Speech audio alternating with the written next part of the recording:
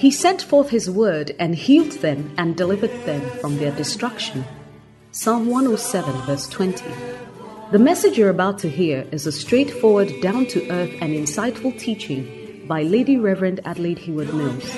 Lady Reverend Adelaide serves under her husband, Bishop Dag Heward Mills, as a pastor at the Lighthouse Chapel International. Lady Reverend Adelaide is a handmaiden of God and is privileged to have been used by God to pastor and to speak the word of God, both nationally and internationally, to all ages and gender.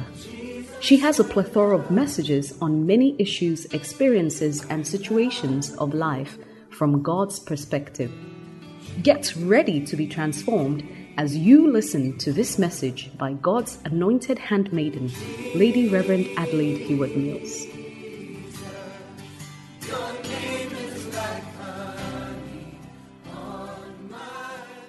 Shall we pray? Shall we pray? Oh, Father, thank you for the good work that you have begun in the lives of your people these few days. Thank you for your faithfulness. Holy Spirit, thank you for all the great things that you have done in our lives through the ministration of your word and of your spirit. This morning we commit ourselves into your hands. Lord, let your will be done. Your word says that you are the great physician. It is you, O God, who can diagnose each and every one of us. And it is you who can prescribe what we need, what type of touch we need from your Spirit. I pray that the Holy Spirit will take absolute control of this place. Any high thing that exalts itself above you, every imagination, every thought, Lord, that is against you, I pull down in Jesus' name. Lord, let your word heal. Let your word bring light. You let your word deliver. Let your word cause us to grow. Oh, anoint these lips of clay. Cleanse this vessel and let it be a vessel unto honor, sanctified, meet for your use, prepared unto every good work. Thank you for answered prayer. Thank you for the privilege of being a vessel that you can use. Thank you for the privilege of being a representative of heaven. Let your people never be the same again. In Jesus' name, amen. Hallelujah. And I believe that the Lord has been gracious. Amen. I just spoke to my husband before stepping into the meeting, and he sends his love. And thank you for your faithfulness and your dedication. First of all, to God, and then to the man that God has connected all of us to. I believe that many supernatural things have a natural look. You know, when you look at the Bible, the woman at the well, she was just going to fetch water to do a daily chore, and she encountered a life-changing man. Hallelujah. Rebecca was just going to fetch water at the well, the usual day-to-day things. And God, through that, established his destiny. Ruth and Naomi thought that, oh, there's no bread in Jerusalem, so I'm just going to this place because of a famine. But God's hand was in all these things. So I want to encourage you. Oftentimes, the things that God does, they look ordinary and they look natural. But supernatural things emanate from natural things. And so may you see when God is trying to do something. And may you come to that place where God can do his supernatural things and you will not miss it because you were so carnal, so natural, that you didn't see what God was doing. Hallelujah. This morning I want to speak to you about Daughter, Your Mind.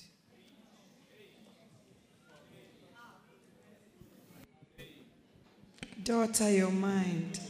Amen. Please, let's turn our Bibles to Ephesians chapter 4.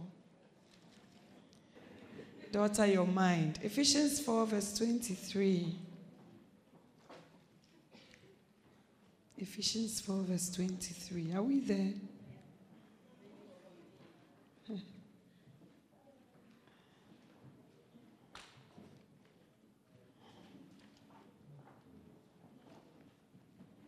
Ephesians 4 verse 23. And be renewed. And that you be renewed in the spirit of your mind. And that you be renewed in the spirit of your mind. Hallelujah. Let's go to Romans chapter 12, a popular verse we all know. Romans chapter 12. And that you be renewed in the spirit of your mind. That is our theme verse. Romans chapter 12. Okay, let's read from verse 8 so that we don't go backwards, we come forwards. Romans chapter 8.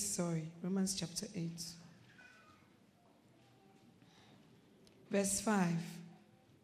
For those who are according to the flesh set their minds on things of the flesh, but those who are according to the Spirit, the things of the Spirit. For the mind set on the flesh is death, but the mind set on the Spirit is life and peace. Because the mind set on the flesh is hostile, or is at enmity with God, towards God. For it does not subject itself to the law of God, for it is not even able to do so. And those who are in the flesh cannot please God. But however, you are not in the flesh, but in the Spirit, if indeed the Spirit of God dwells in you. Hallelujah. Now, I believe that every mind has a spirit behind it. And that is why Paul is telling us in Ephesians 4:23, be renewed in the spirit of your mind. That is to say that our minds are controlled by a certain spirit. And it is the influence of that spirit that influences your thought patterns. Hallelujah. And the Bible is saying here that those who are according to the flesh set their minds on things of the flesh. If you want to know what kind of person you are, go through the things that you think about often. And go through your thought patterns. And go through how you think and how your thoughts lead you. It will help you to know the kind of person you are. It says, for the mind set on the flesh is death, but the mind set on the Spirit is life and peace. King James says, for to be carnally minded is death, but to be spiritually minded. It means that there are two ways of being minded. Hallelujah.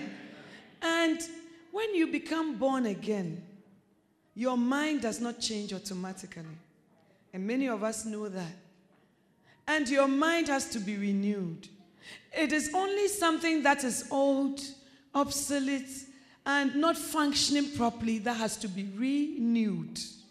And so when the Bible says, be renewed, made new again in the spirit of your mind, it is not wishful thinking. It is not an optional thing. It is a command. Be ye renewed in the spirit of your mind. Not just your mind, but the spirit of it. The spirit of your mind. To be carnally minded, to be fleshly minded is death. But to be spiritually minded is life and peace. Many of us don't have peace because our thought patterns are not right. Many of us don't have life, even though we are alive, because our thought patterns are not going the right way. The Bible says that there's a certain kind of mind called reprobate minds. Hallelujah. I hope you don't mind reading a few scriptures. Okay, some of you don't like to read anything new.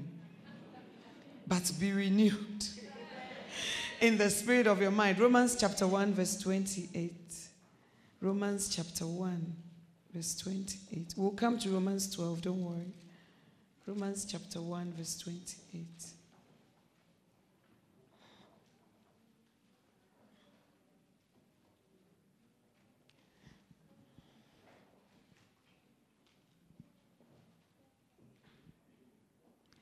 And just as they did not see fit to acknowledge God any longer, I think James says to retain God in their minds, God gave them up. God gave them over to a reprobate mind. The New American Standard Version says to a depraved mind, to do those things which are not proper, being filled with all unrighteousness and wickedness and all that. But I want us to note here that it starts with the way of thinking, the spirit of the mind. And when you don't retain God in your memory, retain is to keep. Retain is to guard, to hold back God in your thinking. And the Bible is saying that because they did not retain God in their minds, God gave them up. Many of us, God just takes a stroll through our minds. But he's not retained in our minds. And when we do not retain God in our minds, God gives you over to a depraved or reprobate mind. The word reprobate is defined as cruel. God have mercy. Merciless, irreconcilable, severe, unappeasable, unforgiving, unyielding, pitiless. That's a reprobate mind. Unyielding, it doesn't yield to anything. If God's word says that the mind does not yield, it doesn't give in, unappeasing. And when your mind is like that, God comes to your mind. He brings knowledge to your mind. But the retention depends on you and I. Because they did not retain God in their way of thinking. When you retain God, he changes the way you think. Be renewed in the spirit of your mind. Many years ago, I was going to get married. And after all the arrangements, whatever was going on, I went to church one Sunday afternoon. When I came back, my father had come to the city where I was in Accra. And he called me to his room and said, my daughter, you say you are going to get married. We've done the customary marriage, the engagement. And I wanted to ask you a few more questions. I said, oh, Daddy, ask on. Any question, I will answer. This man you are going to get married to, how long have you known him for? I said, oh, I was very confident. I said, Daddy, for a long time. In 1982, when I went to the university, I met him. That time, some of you were not born. And in 1984, 85, we became beloveds. And as we are speaking now, it's 1989. So, Daddy, I know him very well. Oh, I see. My father used to be a very strict man. Whenever you called my house at 7 p.m., whether you were male or female, he would ask you, why are you calling my daughter at such a late hour? And whenever I had a call from a male, he would tell the person, she's not in. She's gone out. She's not in. And so when I got a beloved, we were thinking of ways, how can we call each other to be in touch with each other? And so my beloved devised a plan that he would let his sister call me with a female voice.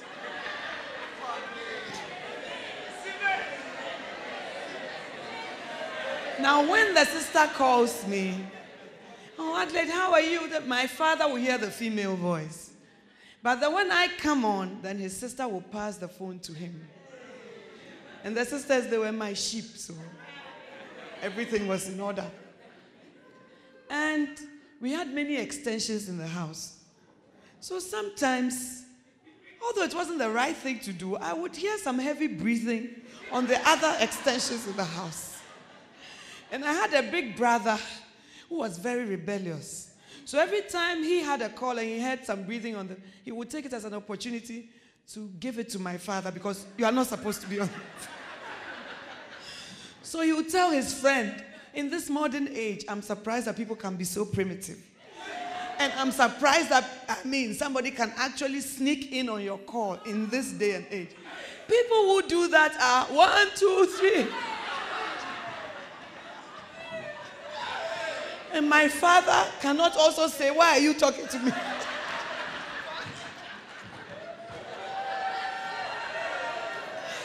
But anyway, so whenever I felt a presence on the other phones, I would just say to my beloved, coded. It means there's somebody there. Then my beloved would say, okay, then bye-bye, later. That was it. So this was a kind of strictness I had lived in. And even to tell my father that I had a beloved, I never went up front to say, I have to find ways and means. So when my father said, do you know this? I said, oh yes, for years. I know that my father is very strict and he would like me to walk in purity. Then my father said, I'm not talking about that kind of knowledge. I am talking about if you know him as a man. I was shocked. Initially, I didn't understand. I said, oh yes, I know him.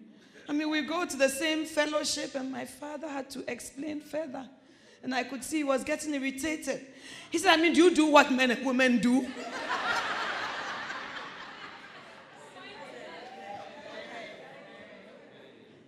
And I said, Daddy, the word of God says that our bodies are the temple of the Holy Spirit.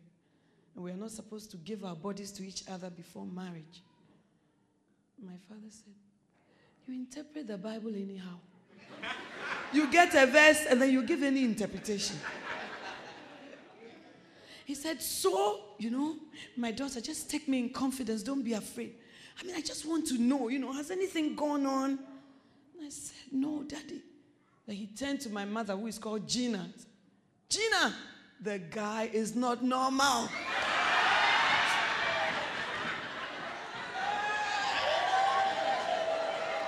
How can a man look at the face of a woman for so many years and not touch her? Gina, the guy is hiding something. At this stage, my father was up and he said, let me tell you something. I'm not signing any marriage register till you get pregnant. And prove to me that the man is capable of doing something. And then I started my speech again. I said, Daddy, you remember I didn't really want to do law because I thought I wanted a fast profession. But you advised me to do law, and I'm very happy about it. But when it comes to you and God, and there are two opposing things, I have to obey God. My father said, yeah, there you go again with your interpretation. So I turned to my mother, who was drying her hair. My mother has always been accommodating, sweet, loving. So I turned to her as a way of escape. My mother said, listen to your father.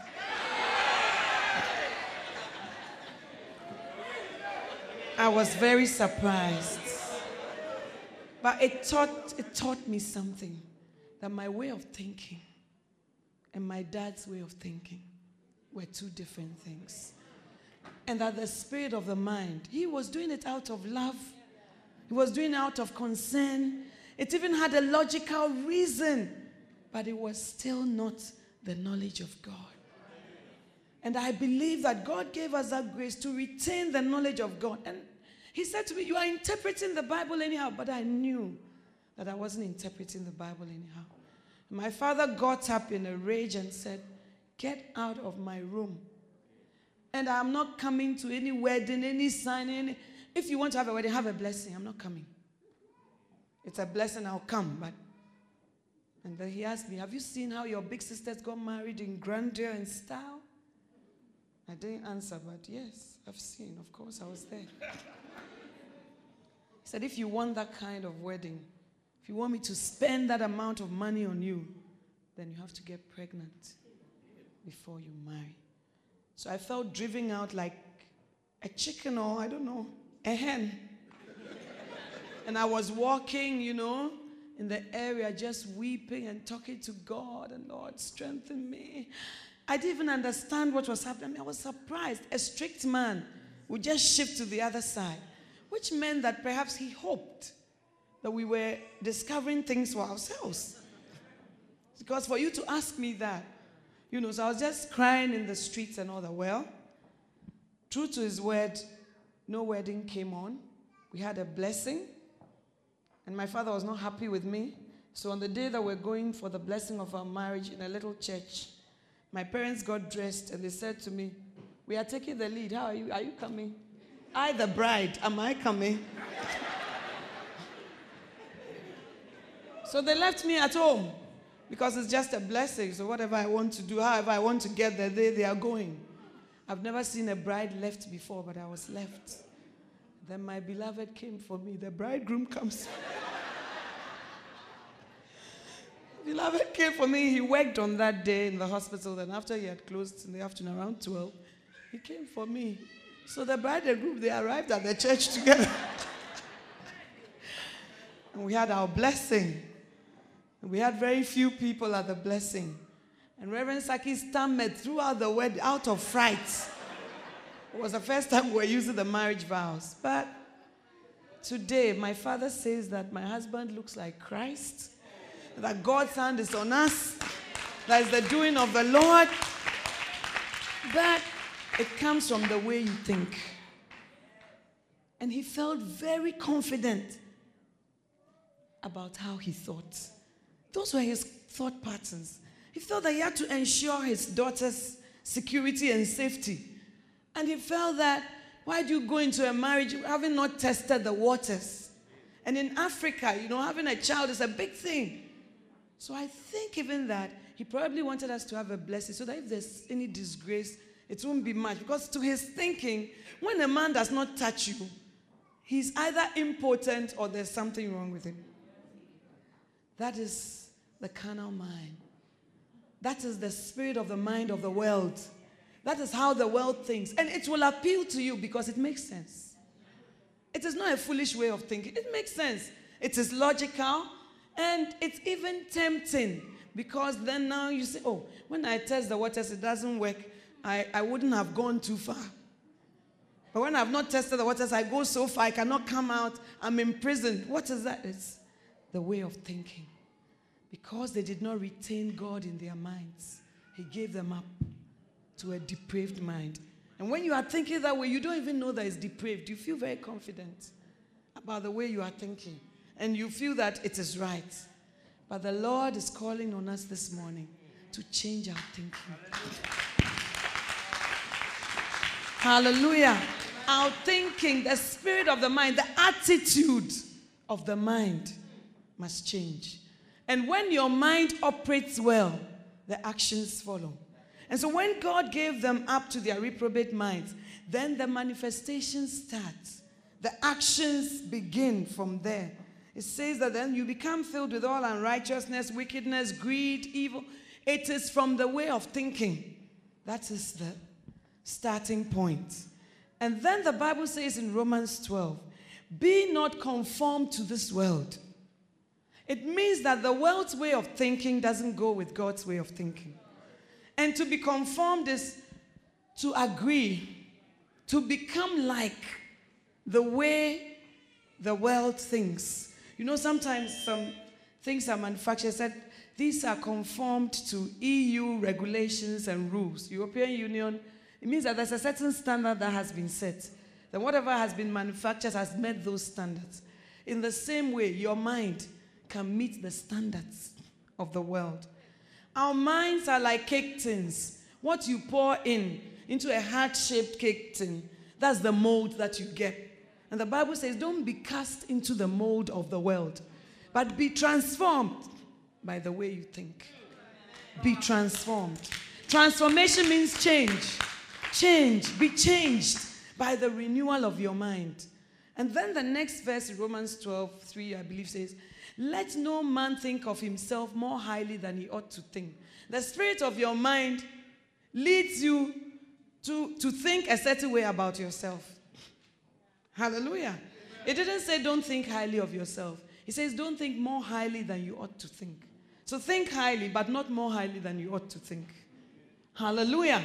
So do not think more highly of yourself than you ought to think.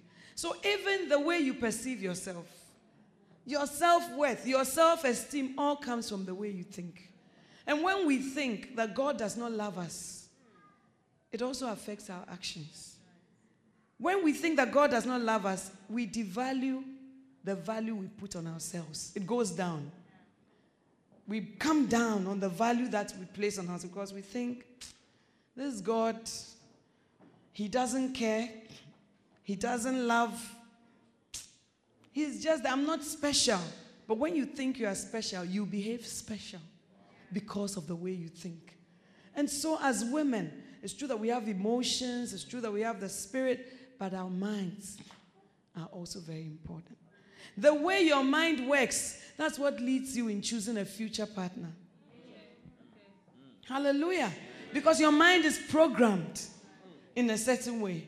So when God brings you somebody who is a blessing, you say, oh, this is not my type. This is not my kind. Because you are not thinking in the right way. You see, when I was younger in the university, a friend of mine, a gentleman was interested in her. And the gentleman went to visit her at home. When he went, the mother was doing some gardening.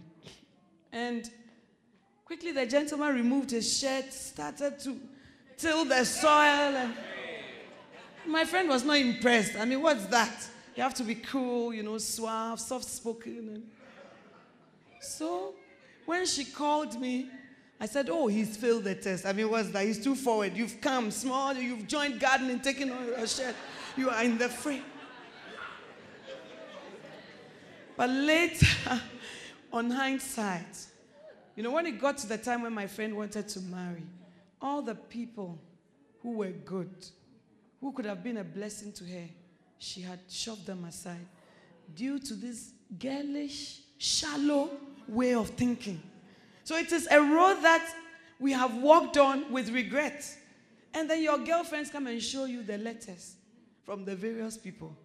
Then when you look, you say, moonlight walk and, oh, he's failed. What type of talk is that? And so your friends influence the way you think. And they influence your choices. And sometimes even you are interested, but because your friends are. And so you don't even give it a second thought. And then later, you say, oh God, remember me. He remembered you long ago. But it is your way of thinking. What are you looking for in a mate? Are you looking for things that matter or for things that are fleeting and things that don't really make a successful marriage? The spirit of the mind, the way the mind works, is not the right thing. In Acts 17, it says about the people of Berea. It says the people of Berea were more noble than the people of Thessalonica because they received the word of God with readiness of mind. And then they searched the scriptures daily to see if those things were so. In fact, the New American Standard Version says they were more noble-minded. So even your mind, there are levels. Some minds are not noble-minded in the way they function. Some thought patterns are not noble. But you can choose the way you process your thoughts.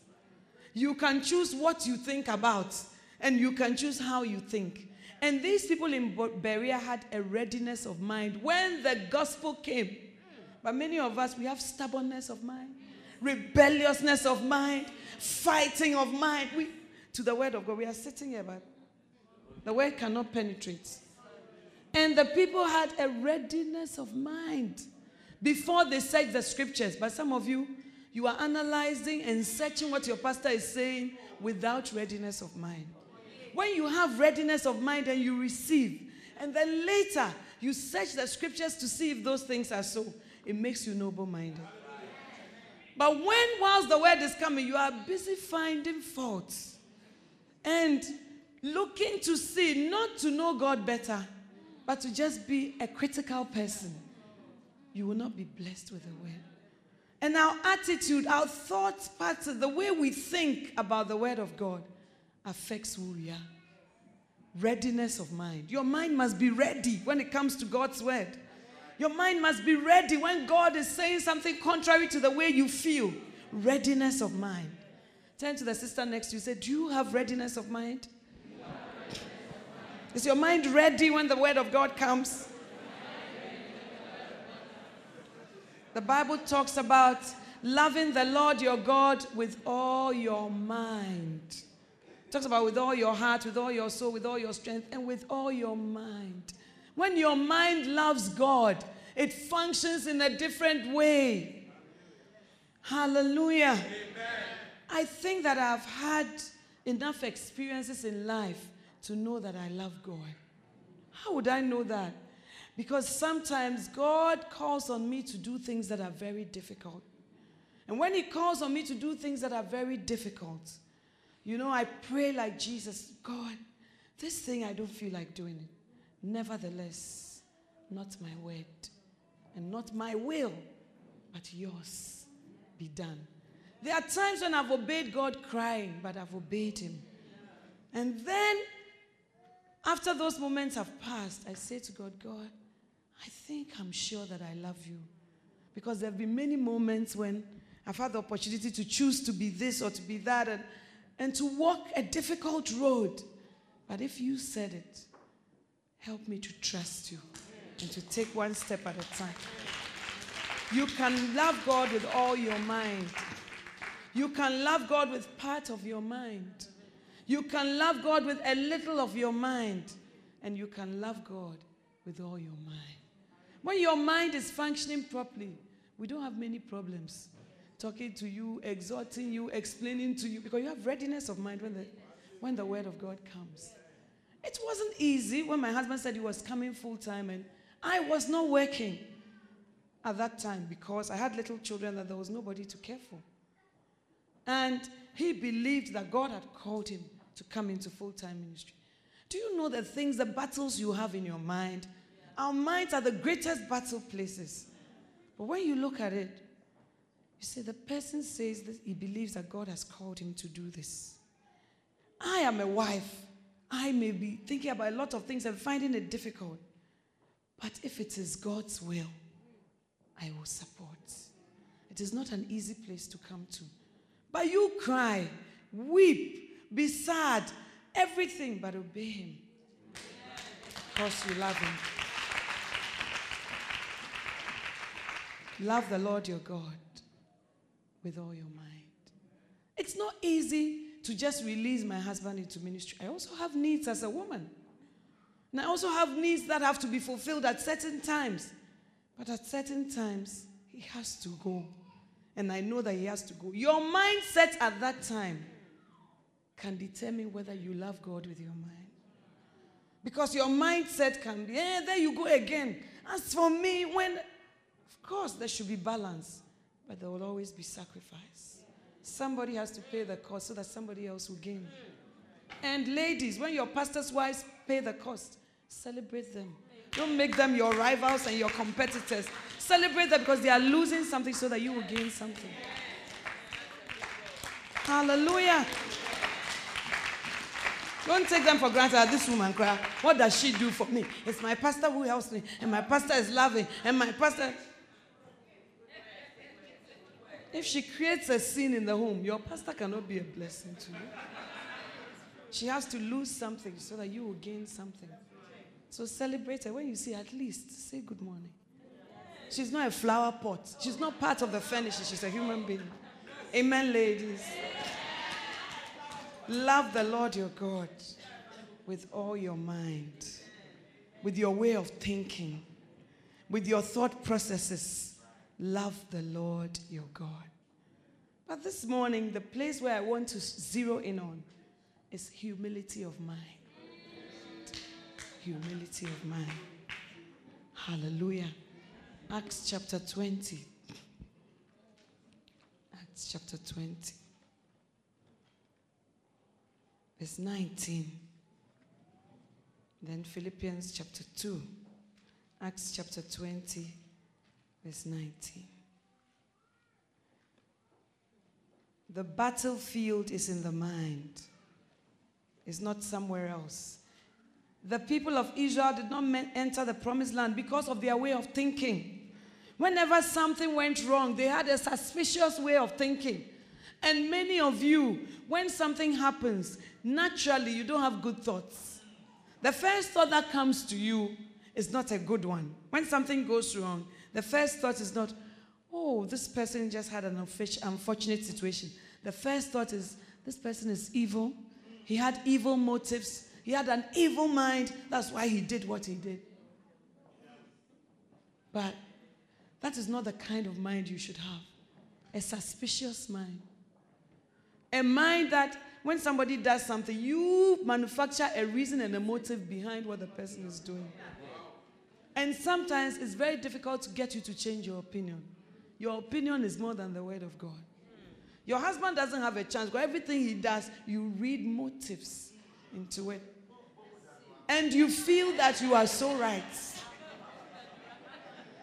But your mind, when renewed, should be inclined to think what is good. Make excuses for people. Hallelujah. When people are somewhere, they manifest that, oh, the person is not happy. The person is having some challenges. When she comes out of it, she'll be okay. And when you give that reasoning behind the actions, it makes it easier to walk in love. Hallelujah.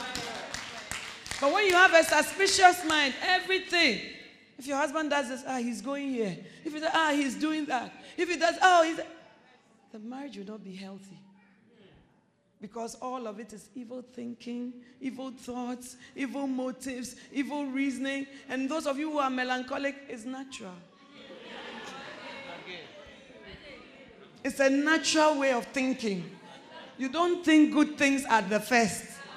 But even if you begin to think bad thoughts, retract it and allow good thoughts to come out. Hallelujah. Sometimes in the cathedral, people just manifest. I mean, you just wonder, is this person normal? They just manifest. I don't know if I told you the story last year. A lady, I was driving to come to church, to come and park. And I thought that I scraped her car a little. That was my mind. And then the back thing, that the fender came off. So when I came to church, I immediately told the attendants on the parking lot that, I just went by a car, this make and this color, and the fender has come off, so please find the person so that we can speak to the person and sort it out. And then I went into the service. After the service, I had to see to some guests to take them downstairs and come up. And when I came, they said, a lady is looking for you. And I came, she was all swollen up. Madam, in fact, my car. I said, ooh. I was even surprised at the way the fender came off. I was wondering if it was weak already. She hit the roof. What, weak already? There were people there saying, oh, it's okay. Then I said to her, I went up to her and I put my pass. Calm down. Calm down. I'll fix whatever it is for you. Calm down. But because she had the mind that I was hit and run or whatever. I wanted to run away and she was very unpacified. So I sent my assistant. I said, go with her. The car is just here. Go with her, find out what is wrong, write it down, and I'll get a mechanic now to fix it for you. I was even talking to her. And then she said, the other people were saying, oh, it's okay. It's the first lady. She'll by all means sort it out for you. First lady, and so what? First lady, and so what? And then I was just quiet, So they went with her to the car. When they went, there were some guys there. So, oh, madam, there's nothing wrong with your fender. With golf cars, there's a hook. And the hook had just come off. So they just put it on. Back for her. Of course, she couldn't come back to say anything. A few weeks after, Mrs. Saki comes to me and says, oh, there's a lady with a lot of problems. Her name is this. And I think Lady Pastor Bridget Marian was also one of them. Lady Pastor Marian was saying, you really need to speak into her life. She really needs to hear from you. She needs help. So I said, really? Okay, then let's schedule her. What's her name? She mentioned, I said, that is this I know. But I had said to my other assistants who were around the car, and they were saying that, in fact, they can't believe it. And this lady, she knows me. Sister Bam, she knows you. So I said, do you know, maybe I look very annoying to this woman. I'm sure that she has a lot of problems in her life. And she sees me and I look problem-free. You know, it's just a look, but people judge by looks. Oh, she looks problem-free. You know, and I have all these problems, whatever. So I was telling them, you know, give her a chance. You don't know why she behaved that way. And then one doctor who was there, because this lady was a doctor, said, I think you're right. She sits at the back of the services these days. And every time the preaching is going on, she weeps. And she weeps. And she weeps. And when I delved deeper, there were a lot of issues. And I thank God for that thought, because honestly, it didn't occur to me that what is she? I was just surprised at the manifestation. But I was totally all right. I didn't even bother to tell my husband that this woman, and then she did this. No, at all. And later, I got to know who she was. Her issues were a lot. She has been struggling with a lot of things. And so maybe the things were up to here. Then you come and remove her fender. She will just face you and be happy. But the way you think will allow the church of God to go on and not get broken. Hallelujah. If you think the right way, you love the Lord your God with your mind, the way you think, it will change. But some of us, hey, you touch me, I touch you. Why should you talk to me like that? Who do you think you are? You will be surprised that it's love that conquers all. And you will be surprised that when you don't get involved, the quarrel ends quickly. But when you get involved, hey, the quarrel and the bishop's wife, and then this happened, and then later when my husband had said, hey, how come I've never heard this story before? It's not necessary. It's just a story.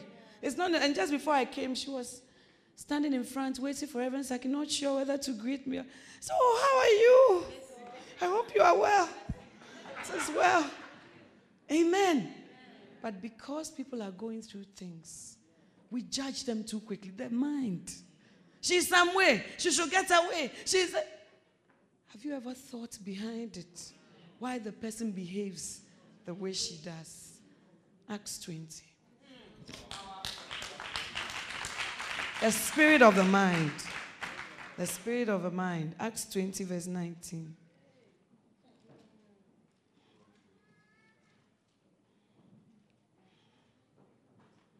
Acts 20 verse 19.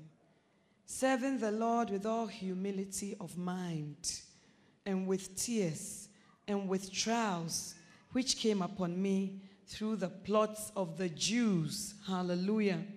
It takes humility of mind to serve the Lord.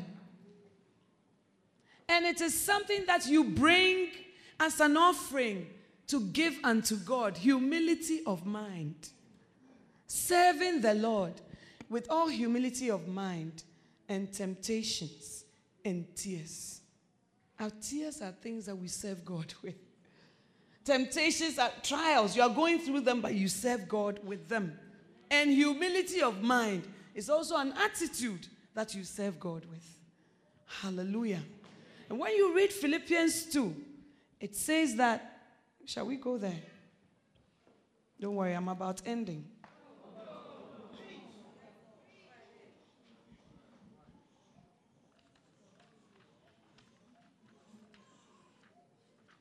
Hallelujah.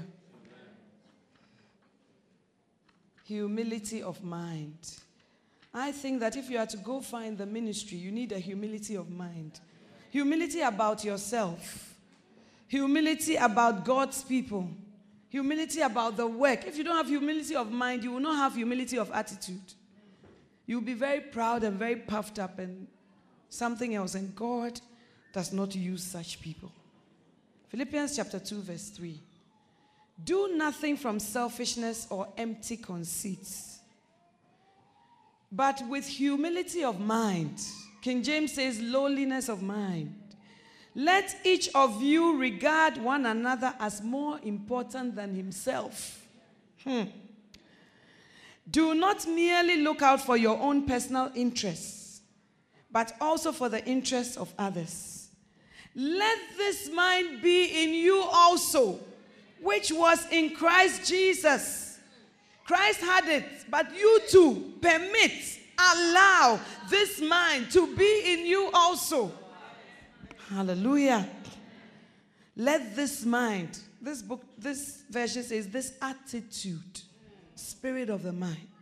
Have this attitude in yourselves, which was also in Christ Jesus, who, although he existed in the form of God, did not regard equality with God a thing to be grasped, but emptied himself, taking the form of a bondservant and being made in the likeness of men. And being found in appearance as a man, he humbled himself. You are God, you become a man. And when you become a man, you humble yourself further. He humbled himself by becoming obedient to the point of death, even death on a cross. Therefore, God also has highly exalted him and bestowed on him the name which is above all names. Many women are called to submission by God. Ephesians 5 says, wives.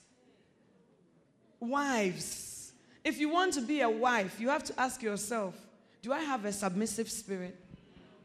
Because if you don't have a submissive spirit, you can be a girlfriend, you can be a beloved, you can be a damsel, you can be something else, but you cannot be a wife. Wives, submit unto your own husbands.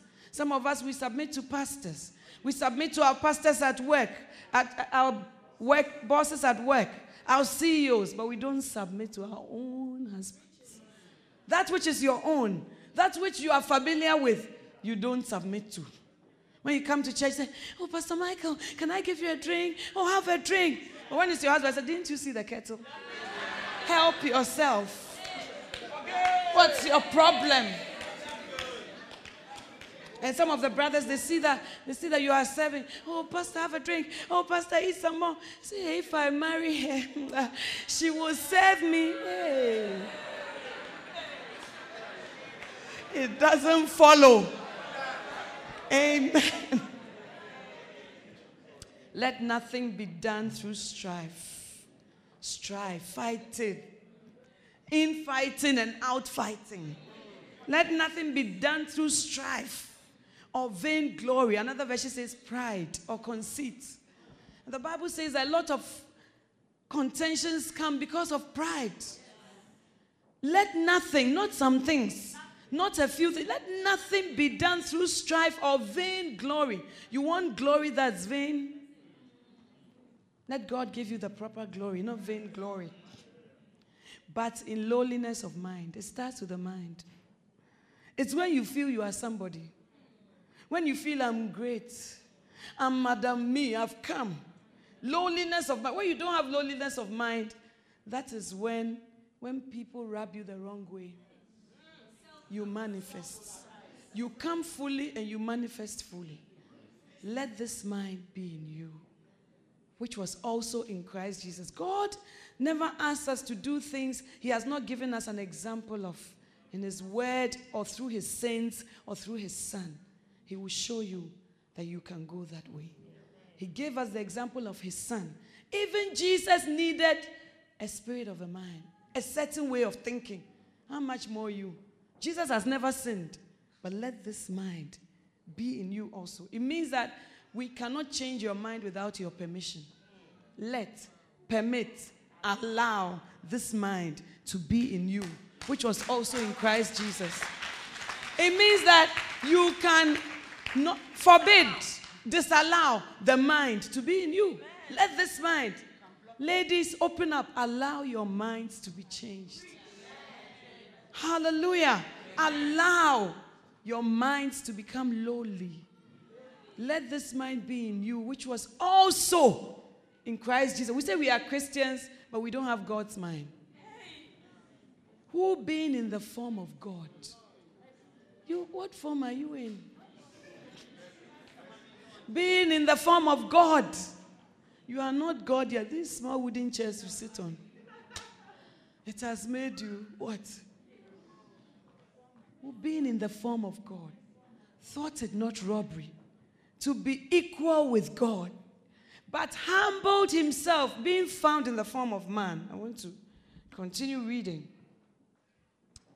It says that, do not merely look out for your own personal interests and regard one another more important than himself. Many homes are shaken because we don't regard the other as more important than ourselves. The other person's interest is not more important than your interest. The other person's opinion, when there's a war and you can't agree, the best way to agree is for you to consider the other person's opinion better than yours. Even if you feel you are so right, like I was saying yesterday, say, I think I'm right, but I may be wrong. And decide to see things from the other person's perspective. Just maybe. You say, this is so. The person says, it's not so. Go and stand at where he's standing. And look at it from there and decide that, well, maybe he could be right. Maybe it's not so. Let me take on his opinion. And if it's not against God's word, consider it better than my own. Maybe he's standing here, so he's seeing this pulpit from another angle. I'm standing here, I'm seeing it from another angle. So consider the other person better than yourself. We are all intrinsically selfish. And we are all intrinsically people who look out for ourselves. And we say to ourselves, I will never be cheated. I will never be put down. But it says, consider others better than yourself. More highly, better. It means you are good, but there's somebody better. That person may be your wife. That person may be your husband. But if we were all considering each other, the interests, opinions, and other things of the other person better, there will be a lot of calm. Because you would take mine to be better, I would take yours to be better, and we are moving. Hallelujah. Though he existed in the form of God, he did not regard equality with God a thing to be grasped. He was equal with God. He was there from the beginning. But he didn't think that, let me clutch to this thing so that I will never have to lose it. Let me hold on to it. I'm not changing. I'm not compromising. If even God's will is something else, I'm not giving in. No. He didn't count equality with God something to be grasped at. Some of us, we are holding on to so many things. God cannot move on with you. And it all starts with the mind. So unless the mind of Christ is in you, then you cannot function that way. But he didn't consider it something to be grasped at. But emptied himself, taking the form of a servant, and being made in the likeness of man. The emptying has to come from you. An angel can't do it for you. Your pastor cannot do it for you. You have to empty yourself. Hallelujah. And if you don't empty yourself, life will empty you. You will go to the school of hard knocks. And the school of hard knocks will teach you a lesson. Go and ask the older ladies. The older ladies, sometimes they look at young ladies and say, hey, this road, we have walked on it before. Now we don't look so energetic, but we have been on this. Take it easy. Life is not like you think. Hallelujah. In the cathedral, I tell you, I see young ladies on their high heels and, going, I say, hey, what are you doing this evening? Oh, I'm going to watch a good movie at my friend's house. From there, I'm going here. And I said, hey, enjoy it whilst it lasts. Oh, Sister Mami, can it change? As for me, I will ensure that, I have this and that. Man, really, the mind is not working properly. Later, when I see that there was a lady, no lowliness of mind. From day one of the marriage, she was some way. Always facing her husband. When they got married, the husband was working in another country, so he would come at weekends. Whenever he came, no food in the house, not even one groundnut. And the man started to complain. Then the lady was saying, Lady Pastor, my nails. I can't be soaking my nails into water like that. And she was saying that she hadn't been brought up in a home where they cook. She's an only child. You know, how will she, whatever. And this year, I saw her on the car park. This lady's always in high heels. Oh, flat slippers, very bad. With some dress. So I called her and said, hey, is this you? Even I cannot believe that this is me. Even I cannot believe her nose has grown big. Her hair is somewhere. You know, the effects of pregnancy. She's looking slow, dragging herself along. I said, even the church members have told me, she works in a bank, that when they go to the bank, her nose is in the air. She doesn't say hi. She's the manager of customer service or whatever. She doesn't do it to me, but then some people would say, I said, really? Now, she was like, I said, so have you been humble? Is there a word more than humble? I've been humbled greatly. Sister Mommy, humbled greatly. I said, but this one, you haven't even given birth. You wait when the child comes. So the baby came, then she came for a baby dedication. Oh, take her bag, her baby bag. Hey, I've forgotten. So she came with her husband to say hello to me. I asked the husband, how is the marriage? Oh, humility has come. It's working fully. It's working.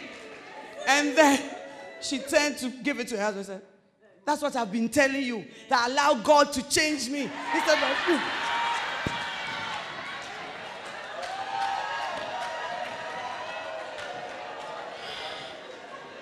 she said, I have moved to my mother's house because I can't cope. She said, Mommy, in the night, the baby is crying. Then he too, because he doesn't live in Ghana, he would have gone. A lot of things. Then he wants me also to cook for him. You know, as for this humility, it's God who brought it all. It's God who brought it. So if you don't empty yourself, God will empty you. And life will empty you by itself. Hallelujah. He emptied himself. To make yourself empty is to give everything away. Isn't it great that when you empty, God fills? But you have to do the empty. We cannot force you. An angel of God cannot do it for you. You have to empty yourself of everything and take the form of a slave or a servant. You have to take it upon yourself. Nobody can. And it all comes from lowliness of mind. Lowliness of mind will give you a servant spirit. Lowliness of mind will help you to forgive. You see, sometimes when you are offended, it is pride that doesn't help you to give up. Saying, I'm going to another church. Are there not other places? You feel that you are at liberty, you have democratic rights, you choose whatever you like and you just flow. But lowliness of mind will calm you down and will say, I've been maltreated. I've even been shamed in many ways. But I just decide to empty myself and take upon myself the form of a servant, not the form of a queen. Hallelujah. Amen. But the form of a servant. He was the Son of God, and he went through all these steps because of his lowliness of mind. What about you? You say, I'm a woman of the millennium. I'm a woman in America. In America, the word of God doesn't work. Submission doesn't work, lady pastor. Submit unto God. When you are able to submit unto God, you will submit unto man more easily. And the key to submission is that the Bible says, ask unto the Lord. If you are always looking at the man, there are times when he will not deserve your submission. But if you are looking unto God, you will do it, and God will honor you for your submission. Hallelujah. The divorce rates in America and the Western world is very high. And it all comes from, you see, somebody was telling me these days the women come into marriage with with their rights. I said, what does it mean? He said, 2 right hands. I know my rights and I know my rights. And so, let this mind be in you, be in the form of God, made himself of no reputation. Is your reputation very important to you? How people think about you. How people feel. Paul said, if I yet pleased men, I will not be a servant of God. And the ministry will call on you to empty yourself. I was telling them in Zurich, one day, a lady came for a cell group meeting, ministry meeting.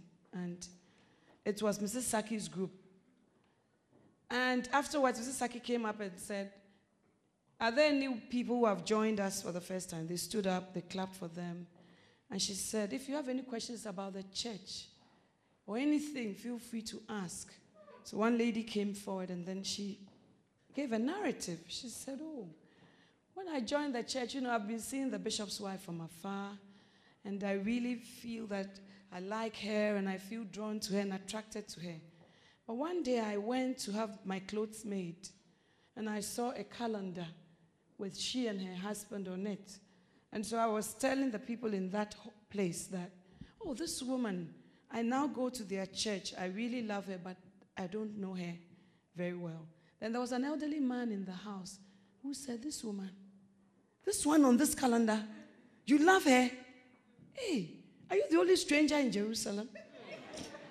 So the lady asked, why? This woman, don't you know that she attempted to poison her husband? Have you not heard this story? Don't you know? And the lady said, really? She said, the church members know. But they are just embarrassed, so they don't say it. Even the pastors know. What happened is that the man was rushed to Korle Bu. And they said, what did you eat? He said, the food my wife gave. When they looked, poison. This woman, is she the woman you like? You don't know. It's just that the man, he felt that if he divorces her, it will be too disgraceful. So he's just hushing it up. But she's not a good woman. A woman who poisons her husband, she's not a good woman. So the lady said that, so since then, every time she comes to church, So these are the things going on. Really? And she had never asked. But somehow, by the Spirit of God, they gave opportunity to come and ask. So Mrs. Saki, at that time I was out of town. So when I came, we had a pastor's meeting in the basement. Mrs. Saki came to me and said, hey, even they should say that about me. But you. To poison someone. And it was during our 10th wedding anniversary, which we were celebrating with a wedding and all that. And my husband said, really? So you poisoned me? And then I decided I would celebrate our marriage after 10 years. So they said there's no smoke without fire. It's not true. There's a lot of smoke without fire. I don't know where this story came from. I don't know. But, I wanted to flex my muscle. I remember I wept so much. And I was saying, how many people know? How many people believe it?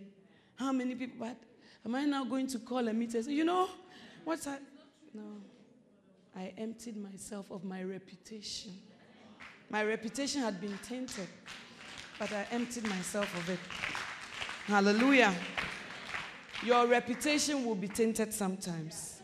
You have to make yourself of no reputation if we are to go on with God. He came in the likeness of man with many limitations and tendencies, a lower being than God. He was in appearance like a man. He appeared like a man, but inside he was God. And you too may appear like something that you are not for the sake of God and the ministry and your walk with him. It doesn't matter the appearance. What matters is what you really are. He became obedient unto God. He was also God, but he had to be obedient. You are not God, but you are a child of God. You also need to be obedient. Hallelujah. The Bible says that he became obedient to the point of death. Many of us, we don't go all out to be obedient. I'm saying that Jesus was able to go through all these steps because of the lowliness of mind. Your state of mind takes you through so many journeys in your life. Your state of mind takes you through many steps and brings you to a certain place. And lowliness of mind, when we look at Jesus, is what brought him to this place. He became obedient even unto death. Some of us, we are obedient, but unto life. We are obedient, but unto comfort. We are obedient, but unto our own interest and our own. But what about even unto death? Even if it means you have to die to yourself, to the things you love, to the things you cherish, even unto death. It is only lowliness of mind that will bring us to that point. People don't just get up and sacrifice their lives. All these terrorists and Hezbollah, it's from the spirit of the mind. They are conditioned from there before they become terrorists or suicide bombers. Hallelujah. Even obedience. He was obedient even unto death. Hallelujah. Even death on a cross. Not just death, but death on a cross. Shame, ridicule. Where you felt God had forsaken you. Where you feel that man has taken over. All that you can endure through lowliness of mind. That all that I'm going through, God has a purpose. God has a plan. God will sustain me. It will be well. It will end well. I trust God. It is a way of thinking that helps us to overcome our trials. It's the way of thinking that helps us to overcome our tribulations. Hallelujah. Where are we? Therefore, God also hath highly exalted him and bestowed on him the name that is above all names. Hallelujah. Therefore, it is your way of thinking that influences your actions. And it is your actions that attract the favor of God on your life. Therefore means because of this. Therefore, owing to this, God hath also highly exalted him. What you are prepared to walk away from determines what will come to you. Hallelujah. Lowliness of mind to serve one another. Lowliness of mind to serve in the house of God. Lowliness of mind to forgive those who don't deserve our forgiveness. Lowliness of mind to empty ourselves and to be obedient. And then therefore, your therefore will come when you allow lowliness of mind to rule in your life. May God bring you to the therefore in the name of Jesus. May he give you the grace so that the spirit of your mind will be transformed. That spirit that influences your mind will begin to think the way God thinks.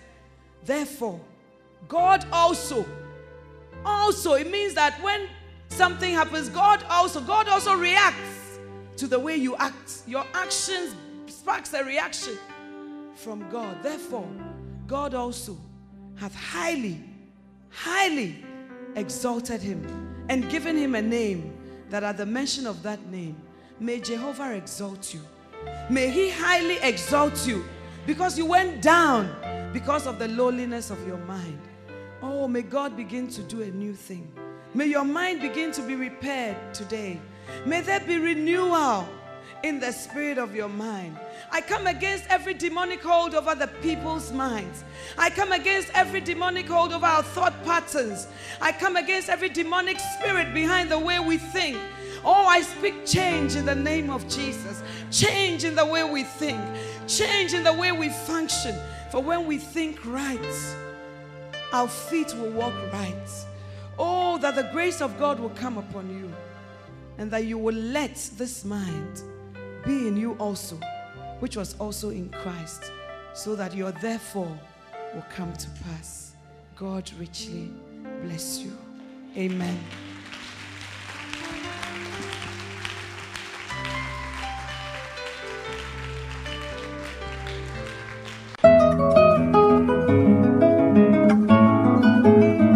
It was great having you today. To find out more about the resources available by Adelaide Heward Mills, please visit the Vision Bookshop at the Qodesh, North Kaneshie, or meet her on Facebook at Reverend Mrs. Adelaide Heward Mills. For prayer and counseling, please call 0243 187 900. You can also drop us an email at honeyonmylips@gmail.com. We would love to hear from you. Until next time, God richly bless you.